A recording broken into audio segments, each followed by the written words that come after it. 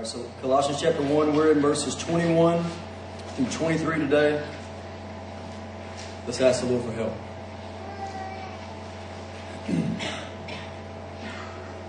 Father, thank you for allowing us to come to your word now. God, open our eyes that we might see wondrous things here. God, I pray that you would not allow us, Lord, to be cold and numb towards glorious truths that are found in your word.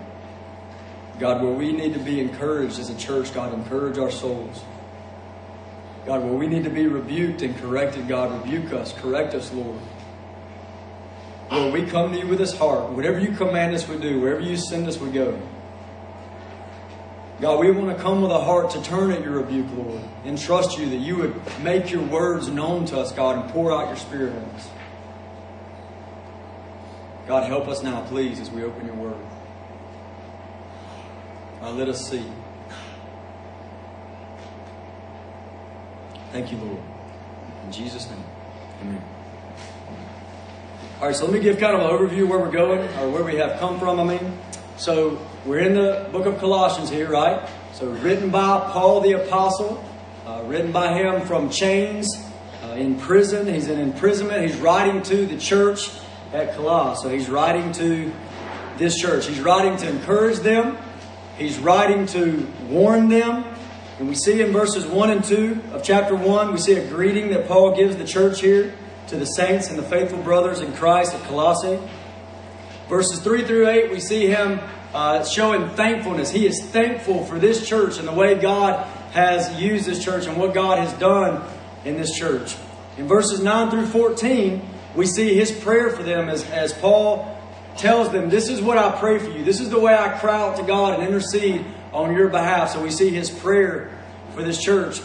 And in verses about 12 through 20, we see this massive, amazing exaltation of Jesus. Okay, and this is where we've been sitting for a while, right? And we see Jesus high and lifted up in those verses. Maybe one of the most, probably the most concentrated, thickest places in the Bible where you just get Christ in his glory. This is who he is. This is what he's like. And so you've got Jesus who has delivered us from the domain of darkness, brought us into the kingdom of his beloved Son, who's given us redemption, forgiveness of sins. He's the image of God. He's the image of the invisible God, the firstborn over all creation, all things created by Jesus, through Jesus, for Jesus. He's the head of the church. In all things, he is preeminent. He is God in the flesh.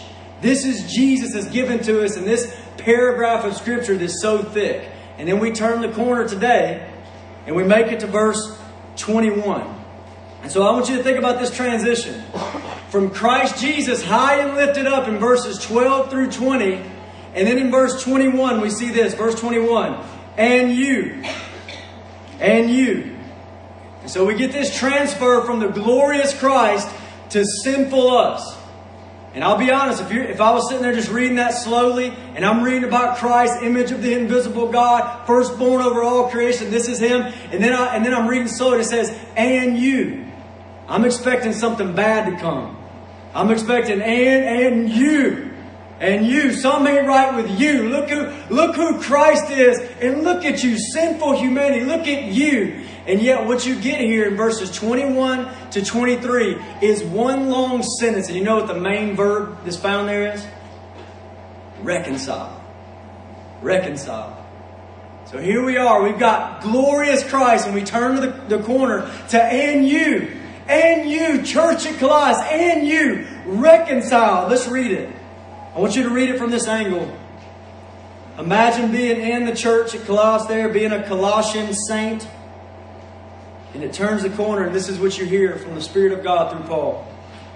And you, who once were alienated and hostile in mind, doing evil deeds, he has now reconciled in his body of flesh by his death in order to present you holy and blameless and above reproach before him. If indeed you continue in the faith, stable and steadfast, not shifting from the hope of the gospel that you heard, which has been proclaimed in all creation under heaven, and of which I, Paul, became a minister. Can you imagine that? Glorious Christ, He turns the corner and He looks to us. I want this to land on us. Think about this towards us. Not just the Church of Colossus, but Grace Community Church. Listen, you who were once alienated, hostile in mind, haters of God, evil deeds is what you have done. He has now reconciled you in the body of His flesh. By His death, He has reconciled you to present you to God holy, blameless, above reproach in His sight. If indeed you continue in the faith, stable and steadfast, not moved away, not shifting from the hope of the gospel which you heard, which has been proclaimed among all creation, in which Paul is the apostle. So we got glorious truths given to us about Jesus in verses 12 through 20. And this is the application in you, in us, in the Church of Jesus Christ. So let me give you kind of an outline of the way you can break down verses 21 through 23. And we'll be here the next couple of Sundays. So if there's something in here you say, man, I wish you'd have hit, maybe I'll get it next Sunday, okay? So verses 21 through 23, I got 4 headings here to break this down as an outline. Verse 21 is the depravity of men. The depravity of man is what we see in verse 21. Verse 22, we see the reconciliation of man. You can just kind of glance down at it there. Verse 23, the first part of verse 23, let me read the part of verse 23 I'm talking about. If indeed you continue in the faith, stable and steadfast, not shifting from the hope of the gospel. Stop there. That part of verse 23 are the conditions of reconciliation. So you got the depravity of man, reconciliation of man, and the conditions for man's reconciliation. And then the last part of verse 23, we see, which gospel? Which gospel, Paul? Which gospel reconciles? And he says this at the end of verse 23. The gospel that you heard, number 1, which has been proclaimed in all creation under heaven, number 2, and of which I, Paul, became a minister, number 3. So let's start with the depravity of man. So verse 21, I'm going to read this again. Look at it, the depravity of man. And you who once were alienated and hostile in mind, doing evil deeds. Now this is the first mention of the sinful nature of man in this letter. Okay? Now we know before that in this letter we were told that we come from the domain of darkness, that we were in the domain of darkness. But as far as the nature of man and his sin, this is the first piece we get of that in this letter, that we were alienated, hostile in mind, and doing evil deeds. So I want you to think about this. How could Paul say this to every single member of the church at Colossus? How can he say this to every single member of the Colossian church? Can you imagine this? Like, how many people are in that church there at Colossus? Was it 70, 100, 1,000? We don't know. But how could he apply those 3 terms, alienated, haters of God, who have done evil deeds? How could he apply that to every single one of them? Could you see, I just imagine a member of the church at Colossus writing Paul a letter back and said, hey, Paul, when you began that letter you wrote to us, it sounded like it was to all of us, okay? You said the faithful ones, the saints at Colossus. It sounded like it was to all of us. But then you began to say some things like, we're all alienated and we're all haters of God. Well, listen, I know there's some bad folks here that have been haters of God. But not all of us have hated God. And you said that we were evil doers. And there's some pretty, evil doing that's happened with people in this church. But not all of us. There's some moral people in this church, Paul. Why did you write it like that? And so you see my question? How can Paul say to every member of the Colossian church, alienated, hostile in mind, doing evil deeds? How can he say that? Because it's true. Because it's absolutely true. It's absolutely true. We have such low views of sin. We have such low views in humanity, and we tend to have low views of the sinfulness of sin, and we have high views of man that it's hard for us to swallow sometimes. But each one of us could be tagged as alienated, haters of God, doing evil deeds. Every single one of us.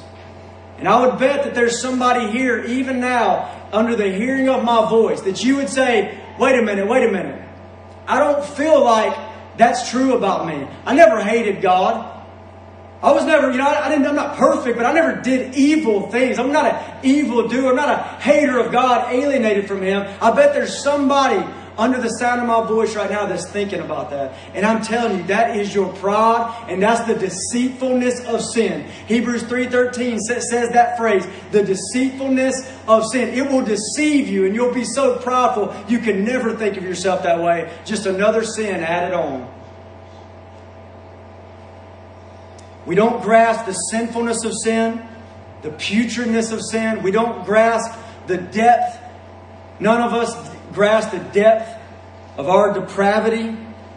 I heard one preacher say it like this. He said, we understand the putridness of our sin like a fish understands he's in water. Or like a fish understands he's wet, excuse me. That's how we understand. We're so consumed by it that we don't even realize it. We don't even realize it.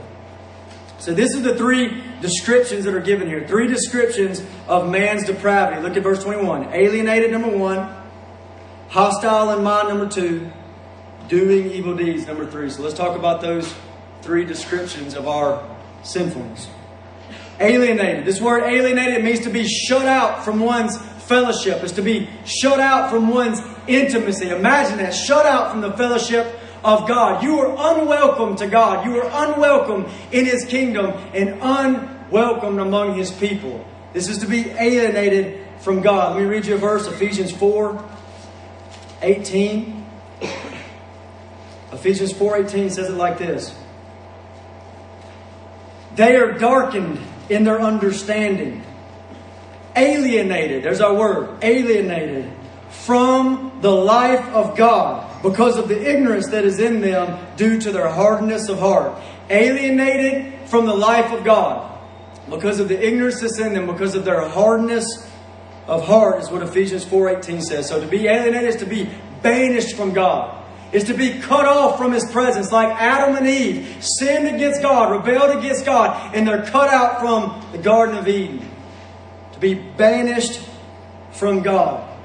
Poor foreigners, that's what we are. Poor foreigners without hope, without a future, no hope, no future because of our sin. Isaiah 59:2 says it like this. It says, your sin has separated you from your God. Your iniquity has hidden His face from you so that He will not hear. Separated, alienated from God.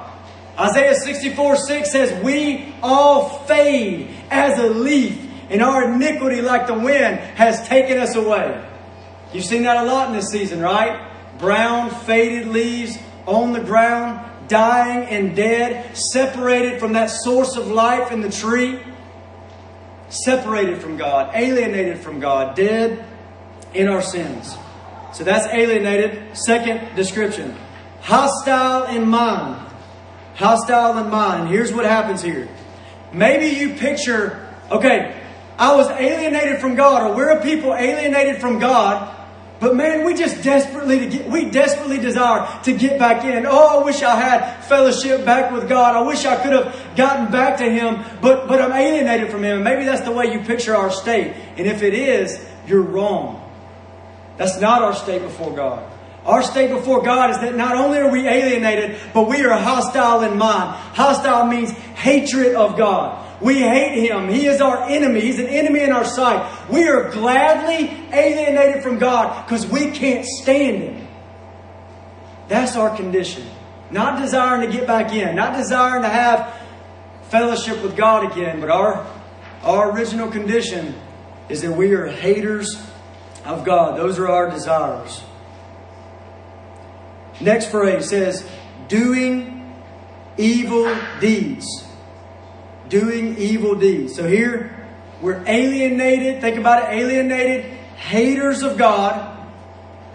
But surely, right? Surely we never act on that hatred. I mean, He is the all-knowing, all-powerful God of the universe that does all that He pleases. Surely as we sit to the side, alienated from Him and haters of God, enemies of God, surely we wouldn't act on that, right?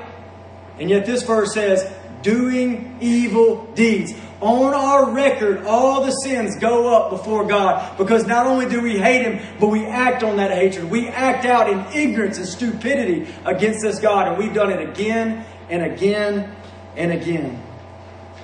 If our record if our record of evil deeds that we've actually done, if it was placed before the world, we would melt in shame and fear. And you imagine that record of evil deeds going before God. Just one of our records coming before God with its evil deeds would make God want to puke. And that's us before God. So here's our condition. Not only banished from God, but haters of God. Hostile in mind. That word hostile is hatred, is enemy. So not only banished from God, but haters of God. And not only haters of God, but doers of evil against Him. I want you to think about this. If by some miracle we could bridge the gap of our separation from God, just by some miracle, somehow that we could, we've been banished from His presence. If by some miracle we could actually bridge that gap of alienation from God, guess what? We would still come before Him with hostile hearts and we'd go to hell forever. This is the reason we need regeneration, that our hearts be changed, we be made new. And let me take it a step further. If somehow by a miracle you were able to bridge that gap of separation from God, no longer banished, and somehow you could change your heart to you no longer hate God, but you love Him. Your heart has been changed. You have a new heart. If there's some way that you could do that, you would still come before Him with all those sins on your record, those evil deeds that you have done, and you'd go to hell. It's the reason we need the justification of God, where the judge of all the earth wipes the record clean. But this is our condition before God. So I want to ask you this, and start thinking about this. Do you see the sinfulness of sin? Do you see the depths of even your own depravity? Do you see the depths of man's depravity, the sinfulness, the putridness of sin? I want to point you to a place that I think will be helpful. If you go to Romans chapter 3. Romans chapters 1 through 3 are probably the best place for you to go if you want to know about the sinfulness of man. Go to Romans chapter 1 through 3. He digs in about the sinfulness of man's sin. And when you get to chapter 3, verse 9 is really a summary statement of all that has gone before. Chapter 3, verse 9 is a summary statement. Look at it. What then? Are we Jews any better off? No, not at all. For we have already charged that all, here it is. We have already charged that all, both Jews and Greeks, are under sin. All under sin. That's the summary of Romans 1 through 3. And after he gives that summary, he says, all under sin. That's where we're at. That's our condition. He breaks into an Old Testament passage and uses it to explain, this is what I mean. You're not a little sinner. You're a massive sinner before God. Look at verses 10 and on. As it is written, none is righteous, no, not one. That means your record is tainted with evil. No one understands. That means your mind is defiled by wickedness. No one seeks for God. That means even your ambitions are marred by sin. All have turned aside. Together they become worthless. No one is good. No, not even one. The Bible just called you a no good, worthless traitor. That's what it just said. Verse 13 and on says your mouth is defiled by evil. You can keep going and on. Your actions are wicked. In the last verse, verse 18, maybe the worst of all, there is no fear of God before their eyes. Worst of all, you belittle God. This is your sinfulness. You belittle God so much so that the next couple verses, verse 19 and 20, tell you that there is absolutely nothing you can do to make up for this. The reason why you can't walk in works righteousness, where you're okay to go to heaven because of your good works and your effort, is because you're so sinful it won't work. We're too defiled. Our condition is too deep in depravity and sin for our works to get us out of it. It will not work.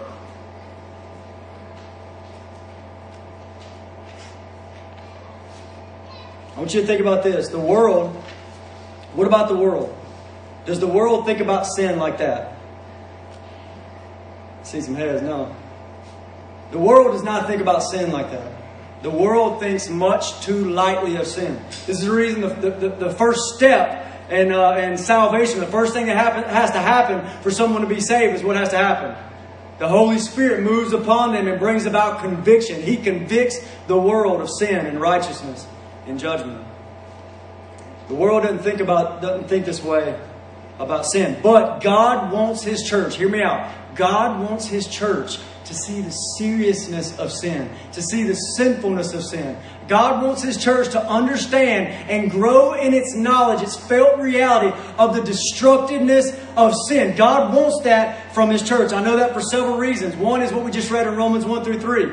You've got this Holy Spirit-inspired gospel letter getting laid out. And what's the first thing that He does? He spends 3 chapters on the sinfulness of man. God wants you to understand it. He wants you to get it. He wants you to feel it in your bones. Colossians chapter 1, where we're at in verse 21, right? When he goes to turn the corner and he addresses, and you. The first thing he says is not forgiven. He says, and you were once alienated, haters of God, hostile in mind, doing evil deeds. It's the first thing that he wants you to know. The more that you know that, the star of the gospel shines in the blackest night. The more you understand the sinfulness, the more you understand the gospel, you get the gospel of Jesus Christ. Let me give you another verse that helps me know that God wants us as a church to know the sinfulness of sin. Look at chapter 3. Colossians chapter 3. Colossians chapter 3. I'm going to read verse 5 and 6. Now I want you to think about something. We just sang a song that said, no wrath left for us to face. No wrath left. No wrath left. And that's true. And yet you read this, look at verse 5. Put to death, therefore, what is earthly in you. Sexual immorality, impurity, passion, evil desire, and covetousness, which is idolatry. On account of these things, the wrath of God is coming. Do you see what's happening there? He wants us to see. God wants His church to understand the seriousness of sin.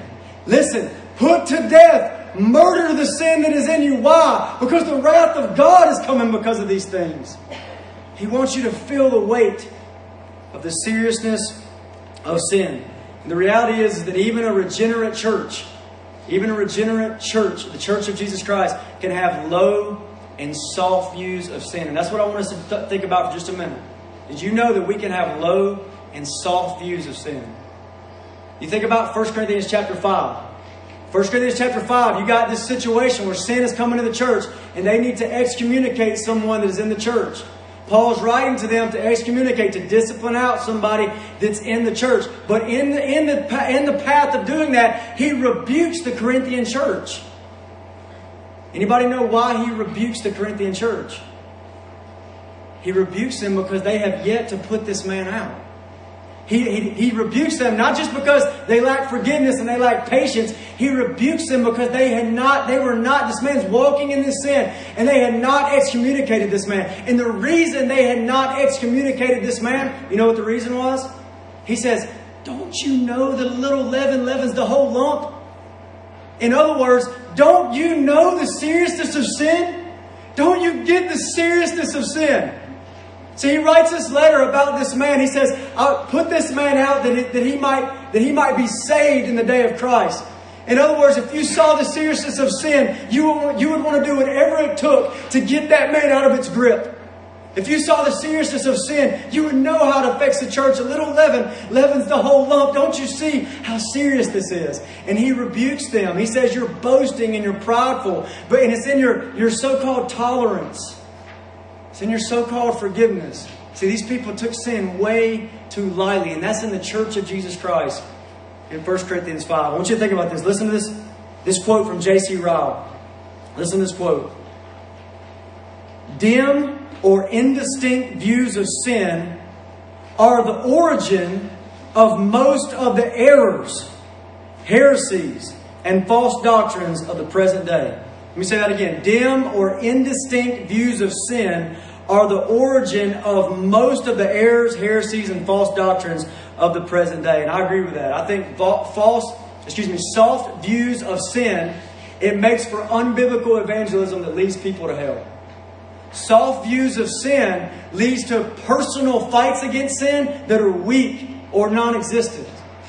Soft views of sin lead towards corporate battle against sin, where we in the lives of one another, we're fighting sin together in rebuke and correction, receiving rebuke and correction and giving it as happening. That's weak whenever you have a low or soft view of sin. When you have a soft view of sin, false Christs get accepted everywhere. I was thinking about this week. You let somebody have a biblical view of sin. I mean, they get it in their bones. It hits them. You can guarantee that little Jehovah's Witness Christ, and that little Mormon Christ, and that little nominal Christianity Christ that gets put up before the world, no one that understands the depth of sin would accept that Christ. None. Only the real Savior can save out of the depth of depravity that we're in. So let me ask you this. Do you understand? Apply this to yourself. Do you understand the power of sin? Do you get the power and the destructiveness of sin? Let me give you a few things that would make you think through the power and the destructiveness of sin. Number one is this. Multitudes. How powerful must sin be if multitudes of people, day in and day out, multitudes of people are choosing to hold on to their sin and go to hell forever rather than drop their sin and come to Christ and have eternal life? How powerful must the grips of sin be? Let me give you another thought. Sin is so powerful that the only remedy for it is the death of the Son of God. Have you thought about that? How vile must sin be that would cause Jesus, the Son of God, to weep in the Garden of Gethsemane and say, if there's any other way, take this away from me. The wrath of God is coming on this sin. If there's any other way, take it away. How vile must sin be that puts a rift between God the Father and God the Son? How vile must it be? How destructive must it be that the only remedy is the bloody death of Jesus upon a cross? Sin is powerful and it's destructive. Let me give you another thought. How powerful and destructive must sin be that even regenerated people, that means even believers like so many here, who have the Spirit of God dwelling in them, who are new creations in Christ, who have Jesus as their great high priest interceding on their behalf continually, and yet even us struggle with it. How powerful must it be? How strong must sin be? Genesis 4:7, it describes sin as crouched down like a lion, ready to pounce and destroy you. Romans 7 describes sin as a wicked slave driver, as an evil slave driver, and as a deceitful murderer. That's the way sin is described in Romans chapter 7. And if we really grasp the power and the destructiveness of sin, which I want us to grow in, I want us to see that we are living lives where as we see more and more the glory of God and the holiness of God, we're going to be seeing more and more the destructive nature of sin. And as we do that, how do you think that's going to affect our personal fight against it in our lives? How do you think, as we see the depth of depravity and the sinfulness, the putridness of sin, as we see that, how do you think it'll affect our corporate battle against sin? How do you think it'll affect us? I tell you this, it'll make us think of sin, at least in some ways, like this. That when I have this sin that's rising up, no sin is so small. A little leaven leavens a whole lump. And I see it as a man behind me trying to choke me out, trying to kill me. I have to put it to death. I have to get rid of sin. It'll make you fight. And when you look at your brothers and sisters that are being taken away and overtaken in sin, what will it make you do? It'll make you fight because you say, that is destroying my brother. It's killing my sister. It's murdering them and I've got to help them. I heard a brother that was dealing with some of this kind of thought just here in the last few days. He had a situation to where he needed to confront a brother out of love because he loved him, confront a brother that was in sin. But he was telling me, but man, I feel like I got my own problems, my own sin, my own weaknesses. That's what he was saying. I got my own thing that I'm going through, you know. And I understand that. And I told him, and there's something to be said for take the plank out of your own eye that you might see clearly to remove the speck from your brother's eye. That's true. But there's another sense in which, listen, I told him, I said, brother, it's not about you. You mean your brother's in sin and you're over here worried about your own sickness? Brother, do something about it. Help him. He's being killed right now. And so it would make him move in that sort of way. I gave him an analogy of, imagine me being sick. I'm real sick, I'm feeling weak and coughing and sick. And my wife's over there, and a man comes up behind her and begins to choke her out. And he's just choking her. And you imagine me saying, but I'm so sick. I'm so sick, I can't do anything about it. But love compels you to look away from yourself. He said, it's not about me. But the more we get the sinfulness of sin, I think these things will affect us. Also, the more we grasp the power and the destructiveness of sin, it's going to move us to love Jesus and to love His gospel, right? Luke chapter 7, remember that lady in Luke chapter 7? She's weeping at Jesus' feet. She loves Christ Jesus. And Jesus said, she's forgiven much. And that's the reason she loved so much. She knew the depth of her sin. She knew the reality of her sin like none of those Pharisees understood it. She knew it, and it caused her to love Him much for His salvation. And that's the same thing we see in Colossians 1:21 of think about this. And you, verse 21, Colossians 1:21, and you. And before he enters into the reconciliation, he puts before him the pitch black sky, the night sky of your alienated haters of God, doing evil deeds, so that his next sentence, verse 22, is going to shine like the sun. That the gospel has come, that Christ has come to reconcile. So let's look at the reconciliation. The reconciliation of man. Verse 22. He is now reconciled in His body of flesh by His death, in order to present you holy and blameless and above reproach before Him. This is the reconciliation. So what does this mean? What does reconciliation mean? What does reconciled mean? This word means to bring back to a former state of harmony, to bring back to change, to bring back to a former state of harmony. The word reconciliation assumes that there's been some sort of divisive problem, right? If I came to you this morning, I said, hey guys, me and Lib reconciled. A lot of you that don't know it, you would say, I didn't know there's a problem. But you would assume there's a problem, right?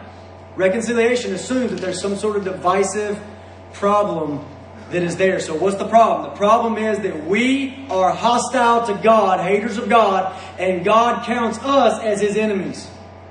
We're haters of God. There's hostilities that we have towards God, and there's hostilities that God has towards us. Romans chapter 5 verse 10 is a good cross reference. Let me read this to you. Romans 5:10, listen. For if while we were enemies, we were reconciled to God by the death of His Son. If while we were enemies, so you got this word enemies put up next to reconciliation. To be reconciled assumes that there's enmity between two parties. And in this case, there's enmity between God and us.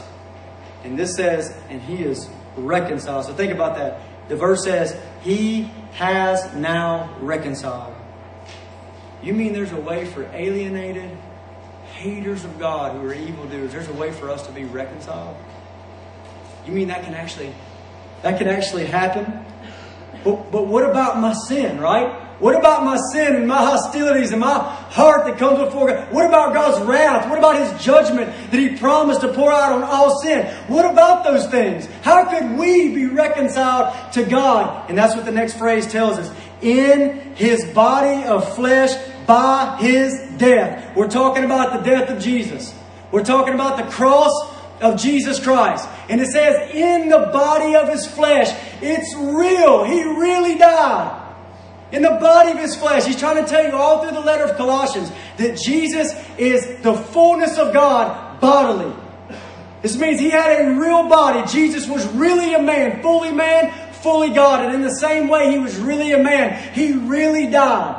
In the body of His flesh, He really died upon the cross. And at the cross, our sin is dealt with. At the cross, the wrath of God is dealt with. Think about this. The reason for our enmity, the reason that we need reconciliation is because our sin is before the sight of God. And what does a just and holy and good God do to sinners? He pours out wrath just wrath on them. And He's to be worshipped for that. That's what He's like. So sin from us, wrath from God. And yet the cross enters in through the body of His flesh through death. Think about it. At the cross, our sin gets laid upon Him. He's wounded for our transgressions and crushed for our iniquities. God made Him sin who knew no sin. He took it. He took it off of us onto Himself. He stood there and it was as if God the Father looked on Him as if He was the sinner, though He was not. And He poured out His wrath on Jesus instead of us so that we could be reconciled. What about our sin? What about God's wrath? What about those two things? Jesus took them both out of the way at the cross so that we could come back to Him. So that we're no longer alienated, no longer banished from God. I've been singing this song because there's little pieces of what we're talking about in this verse, this passage of Scripture. There's little pieces of it all in this song. Okay? And praise God, to my surprise, we sang it this morning.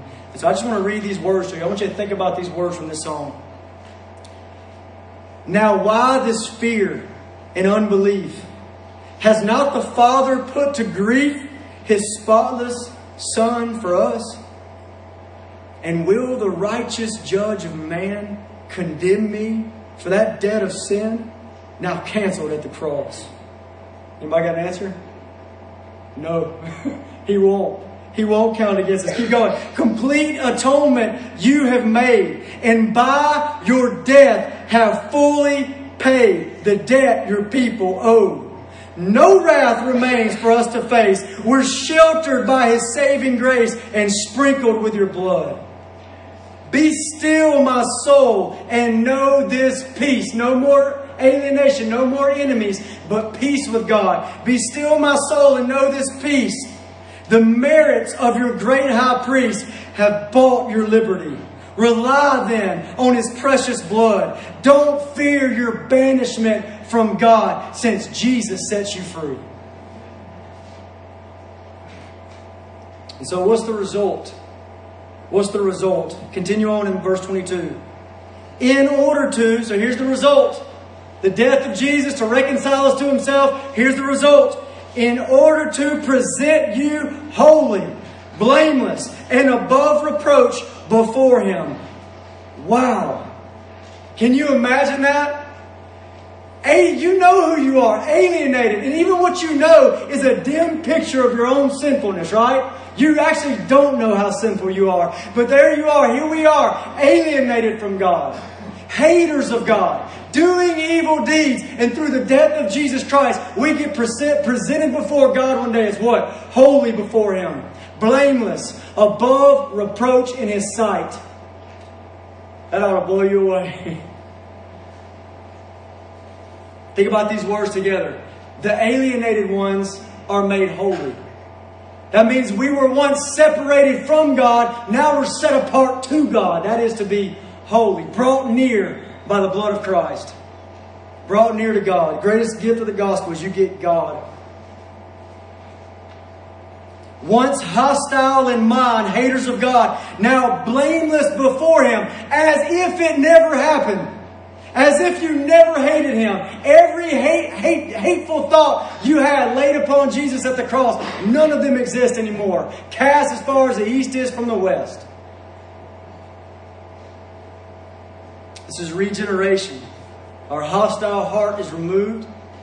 And in regeneration, born again, we're given blameless hearts before Him.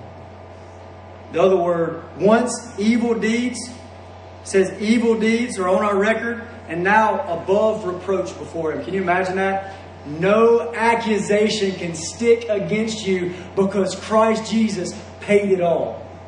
Not one accusation. If Satan stands to your side and says, I know what he did when he did this and this and this and this, the accuser of the brethren can do that all day long. And we can take every one that he mentions and say it's laid upon him at the cross, done away with. We are above reproach in the sight of God. You imagine the holy eyes of God. He sees everything. And now in His sight, you're blameless. That's justification. For not only does God regenerate you, but He also justifies you. The God, the judge of all the earth, leans forward on His bench and He says, righteous, and wipes the record clean. So now there is a way, right? There's a way to go from alienated from God to with God. And you come before Him with a new heart, not a hostile heart. And you come before Him with a record clean. Justified. Jude chapter 24 reminds us that this ought to cause us to worship. Listen to Jude 24 and 25. Jude 24. Now to Him who is able to keep you from stumbling, and listen, and to present you blameless before the presence of His glory with great joy. To the only God, our Savior, through Jesus Christ our Lord, be glory, majesty, dominion, and authority before all time and now and forever. Amen. This is what He's done. So those are beautiful truths. Absolutely beautiful truths. But then here comes a question. How do you know that you're a partaker of it? So we see where the reconciliation is rooted in the death of Jesus Christ. But how do you know that you and how do we know that we have become partakers of it? And that takes us to verse 23, the conditions.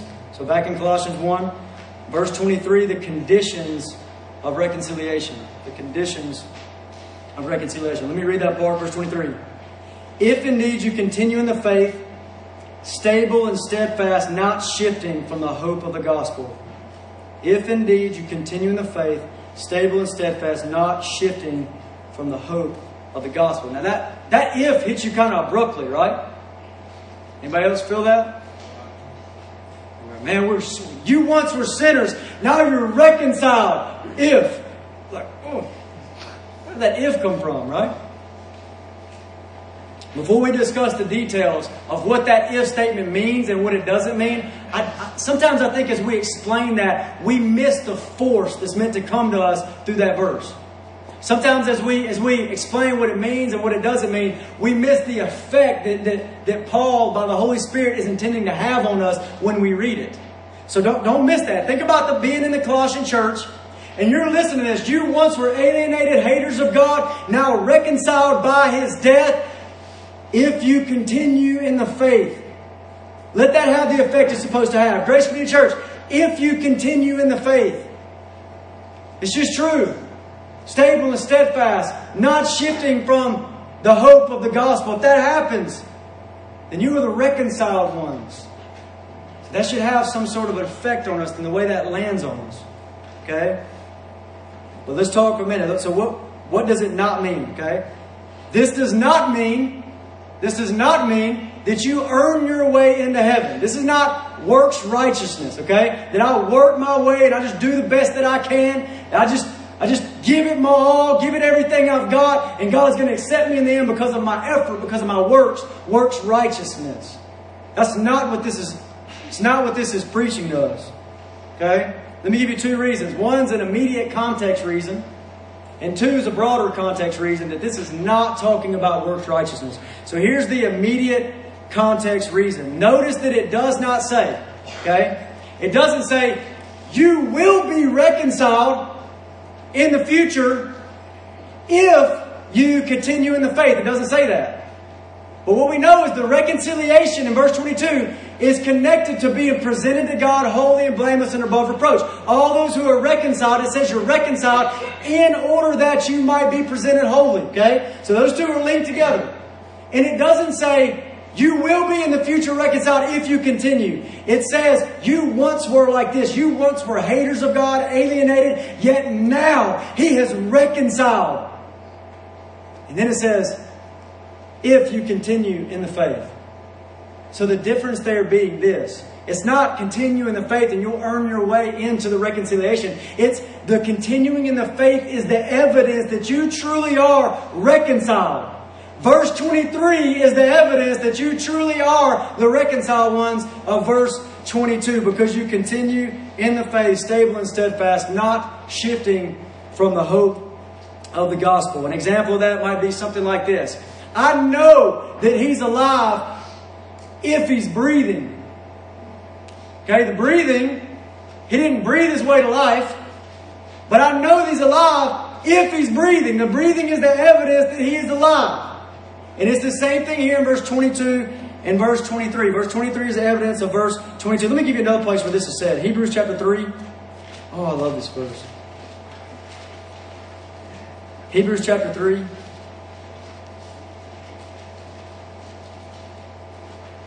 Verse 14. Listen to this. Same idea. As it is said, verse 14, I'm sorry, 3:14. For we have come to share in Christ, if indeed we hold our original confidence firm to the end. So we're talking about faith, we're talking about confidence. If you hold that confidence firm to the end, you're talking about persevering to the end. And he says, we have come to share in Christ. Now notice, he does not say, you will come to share in Christ in the future if you hold your confidence steadfast to the end. He doesn't say that. He says, you have, past tense, become a partaker of Christ. You have come to share in Christ, past tense. How do you know you have in the past if you continue to the end? Because God holds all of those. He perseveres all of those who truly have faith. Another example where this is said, just because I want you to see this is not just a few times this is mentioned. Just don't flip there, just listen. 1 Corinthians 15 verse 1. Now, it's verse 1 and 2. Now I would remind you, brothers, of the gospel I preached to you. So I preached it to you in the past. Which you received, in which you stand, and by which you are being saved. If you hold fast the word I preached to you. So this is not for, this is throughout the Bible we have this kind of language. And what I'm telling you, so it does not mean, I'm telling you right now what it doesn't mean, and it does not mean you earn your way in. And that's clear from the immediate context. But also, and I'll say this quickly, it's clear from the broader context of the whole Bible, right? The whole Scripture unfolds from Genesis to Revelation, and it condemns works righteousness. You go ahead, you try to earn your way into heaven. You come before God with your chest bowed out because you were so spiritual and so good, and you'll go to hell forever in your sin. And the Bible says that over and over and over again. Isaiah 64:6 says that we are all like unclean things, and all our righteous deeds are like filthy rags. Filthy, all of our righteous deeds. Because we're so unclean, our righteous deeds are like filthy rags. Our works can't save us. Titus 3:5 says, not by works of righteousness which you have done, but according to His mercy He saved us. And that was shown to us at the cross of Jesus Christ. So what does it mean then? Here's what it means then. I want you to think about this. The person who has faith in Christ and hope in the gospel of Jesus Christ, those are words that are used in verse 23. In the faith, not moved from the hope of the gospel. So the person who has faith in Christ and hope in the gospel of Christ, that person is saved. They are saved. Okay? John 3:16, God so loved the world, He sent His only Son, that whoever believes in Him would not perish, but have eternal life. That is true. That's true. And that person who believes on Him, guess what's going to happen the rest of their life? God is going to lift them up and hold them and cause them to persevere till the very end. Philippians 1:6, He who began a good work in you will complete it till the day of Christ Jesus. He who began a good work in you will complete it to the day of Christ. Your great high priest intercedes on your behalf continually. Therefore, you can be saved, it says, to the uttermost, to the very end, completely. God's going to finish that work. And so here's another way you can say it then. You can say the person who has faith in Christ and hope in the gospel is saved. But because of God persevering, you can also say it like this. The person who is saved is the one who perseveres to the end, continuing in faith and not shifting from the hope of the gospel. That's what this verse means. Verse 23 is evidence that you are truly reconciled. So are you? Are you?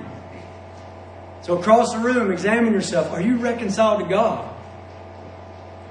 Is it true that a life change has happened within you? That something has happened on the inside? Something has happened where God has come and done a work. And He's completing that work and you see it. I'm not talking perfection, but God is at work in your life, moving you forward in sanctification. Do you see that?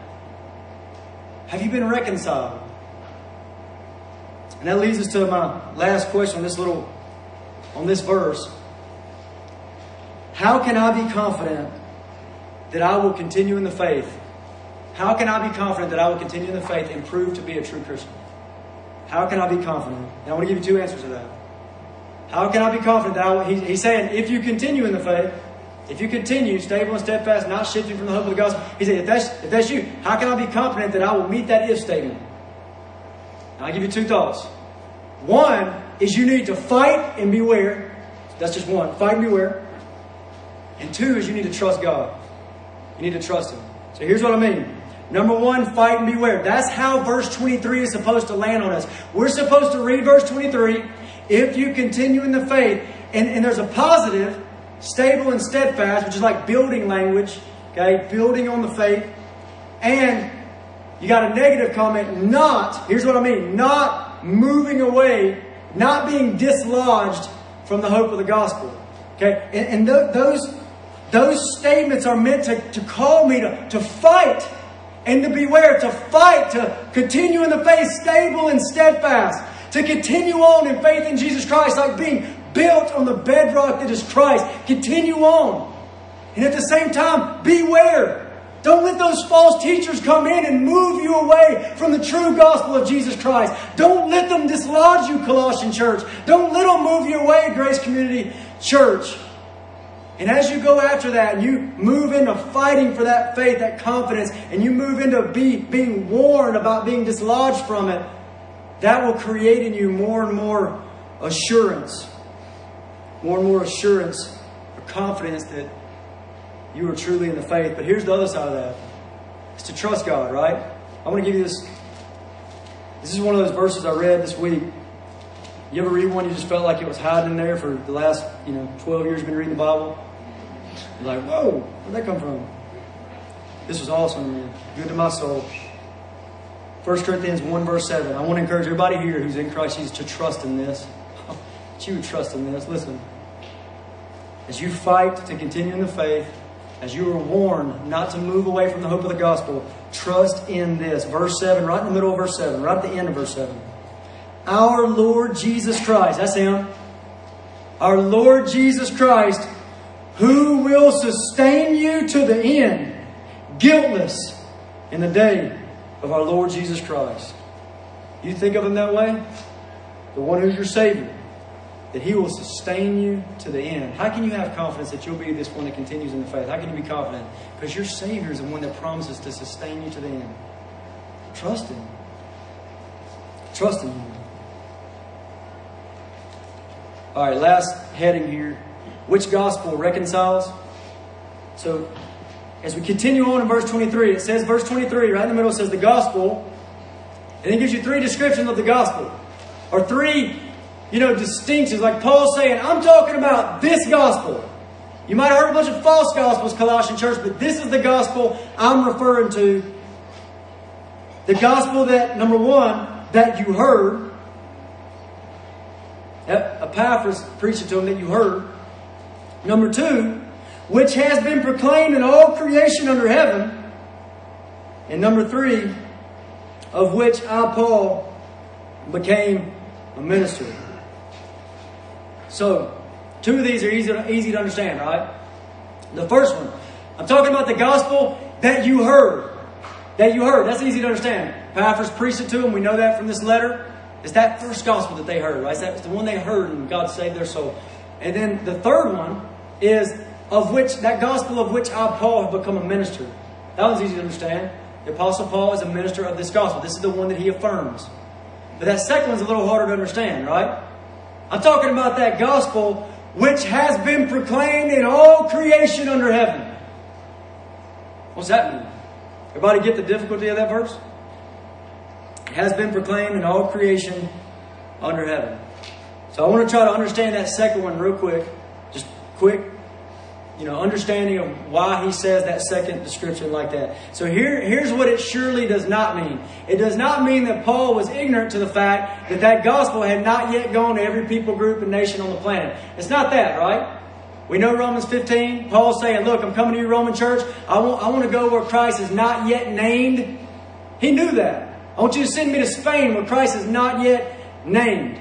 So he's not ignorant of the fact that the gospel had not actually gone into every people group on the planet. So then how do you understand it? I think the way to understand it is pretty simple. Compare it to Romans 8:30. Okay, compare it to Romans 8:30. Think about Romans 8:30. Those whom He predestined, He also called. Those whom He called, He also justified. Those whom He justified, He also glorified. It's this string of salvation that God does. This is the way He does it, man. Everybody He predestines, He calls. All that He calls, He justifies. All that He justifies, He glorifies. Nobody jumps out of that little progression. Okay? God does that. Now, out of those four, which three have already happened? Predestined, called, justified. And the last one says He is also glorified. But if our glorification has not yet happened, why does He speak about it like it's past tense? You have been glorified. Why does He speak about it like that? Because some things are so sure. They're so absolute. God has done it that He speaks about it in past tense. It is done. It's over with. It's done. And so in the same way, bring that back into this passage of Scripture. The gospel that has been proclaimed in all creation under heaven, it is done in the sense that the King has already put forward the commission to all nations go. And He's already given the promise that this gospel will be proclaimed in all the world as a testimony to all nations, and then the end will come. It is done in that sense. It's absolutely done. An illustration that I like to think about is Daniel chapter 4. You imagine Daniel 4. King Nebuchadnezzar. Man, he now knows that the God of Daniel is the God of glory.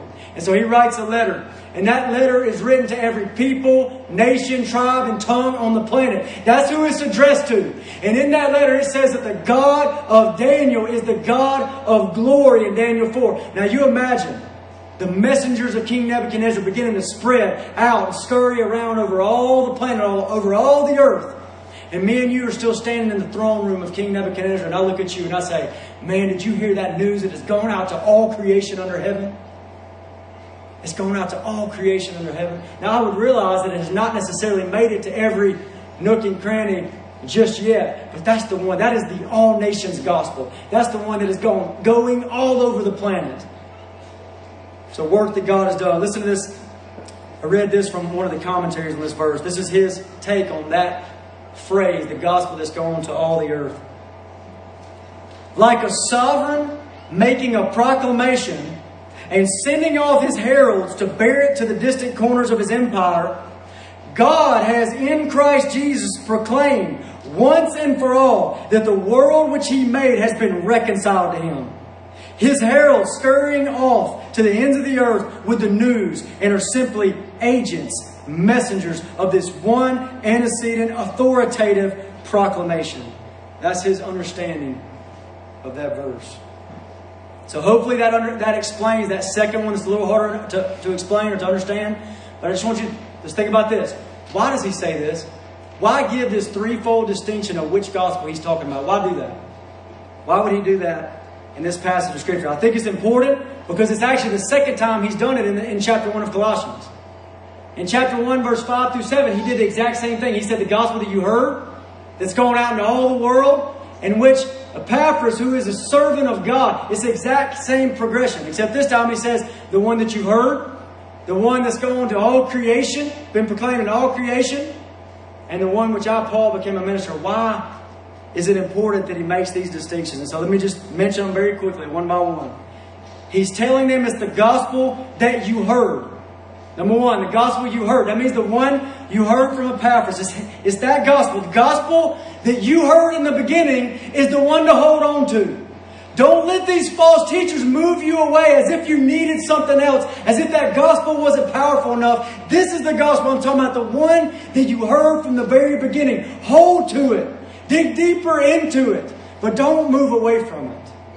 The gospel is not the entrance exam into the university.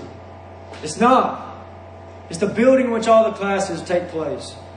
The gospel. Number two, the gospel which has been proclaimed in all creation. What he's saying to them there is, Colossian church, this is bigger than you.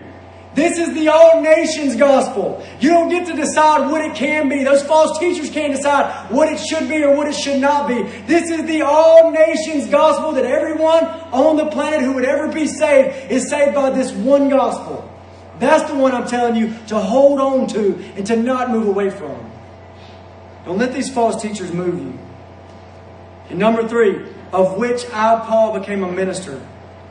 He's saying, listen, don't believe these false teachers that want to move you away. I put apostolic, Paul was an apostle, apostolic authority, that gospel that Epaphras preached to you, that's going out to all creation, that's the one that I affirm that you should hold to.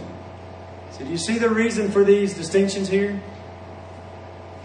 Hold to the gospel. We'll talk more about that, holding to that gospel, next week. Let me say a few quick things in application, okay?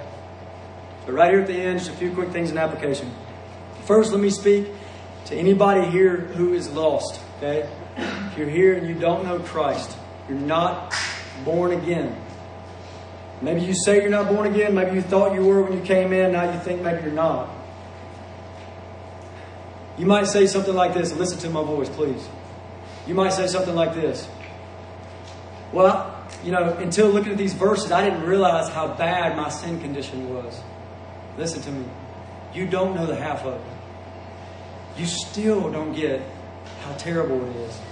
How wretched it is. You don't get it. But even what you do, if that's the truth, and you're saying, man, I didn't realize how bad my condition was before God, I plead with you, flee for safety to Jesus Christ. Flee for safety to Christ. Run to Him.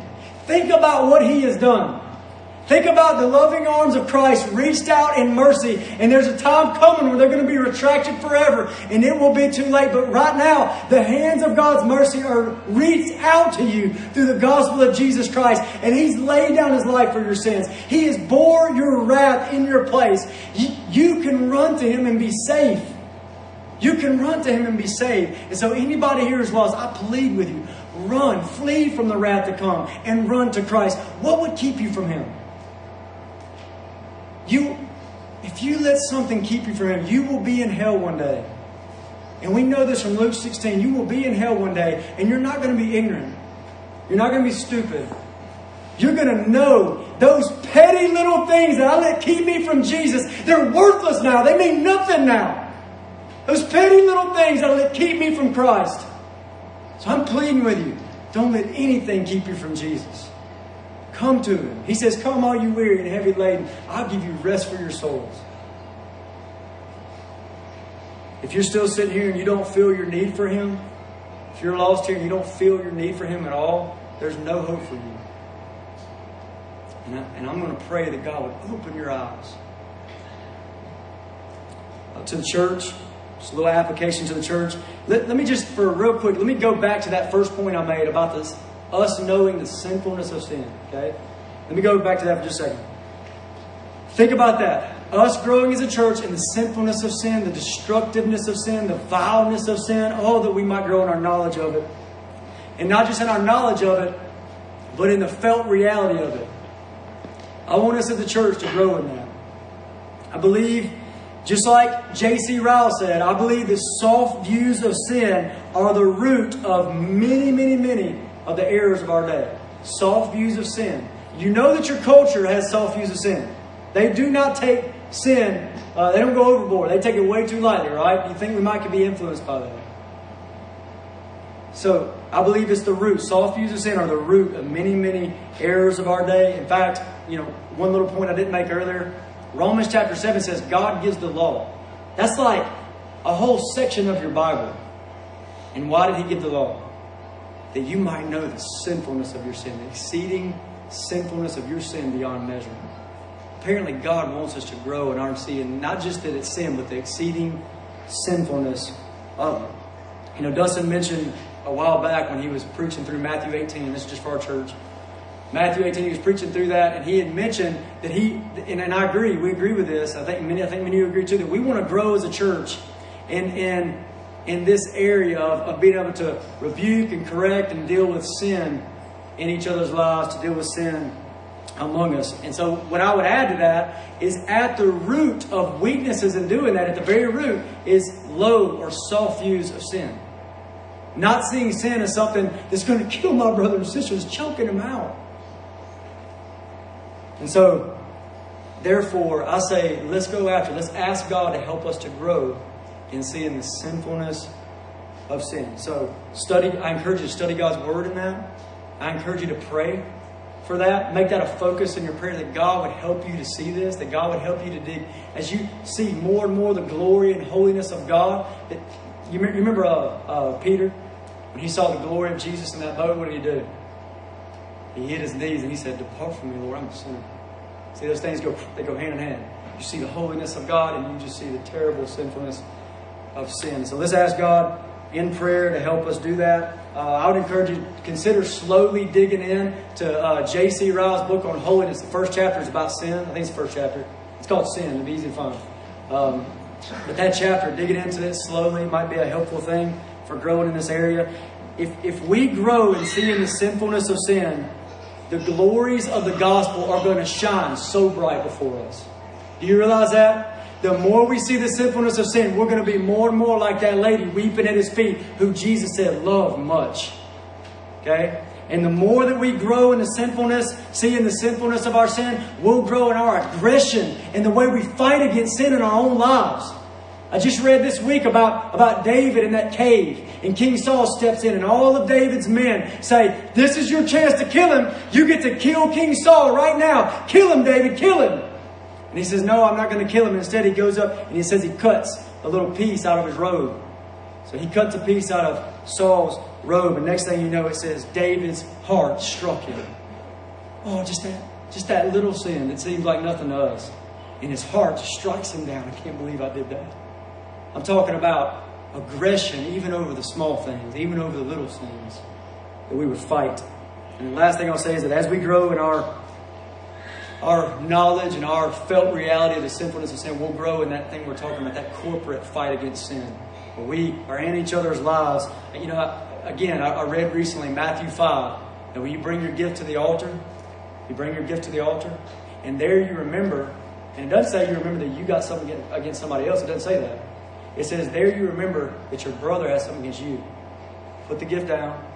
Go deal with it. Be reconciled to your brother first, and come back and offer the gift. And the picture there to me of just this love, that you view the brothers and sisters around you corporately fighting, so that you view your brothers and sisters as not just, this thing and that thing, but sin wants to kill them. And you can help them. You can love them. You can care for them. You can be that in their lives. So I want to encourage us as a church to go after growing in our knowledge, felt reality of the sinfulness of sin. Let's pray. Father, thank you for your word. Thank you for these truths. Help us, Lord. God, I pray for the lost soul that's here. God, save his soul. Save her soul. Bring them to you, Lord. God, I pray that you wouldn't allow them to be blind, but you said in your word that just like light, you commanded light shine out of the darkness, that you would shine in their hearts, that they might see the glory of Christ. God, I pray that they would see their own sin, but then immediately see the reconciliation found in you, Lord Jesus, where you laid down your life for them. God, open their eyes. Save a lost person among us, Lord. And God, I pray for this church, Lord, that you would help us to see the glories of these verses, God, and in particular, Lord, the sinfulness of sin. God, help us to view sin as you view it. And God, I pray that you would get glory in our lives through that. In Jesus' name, amen.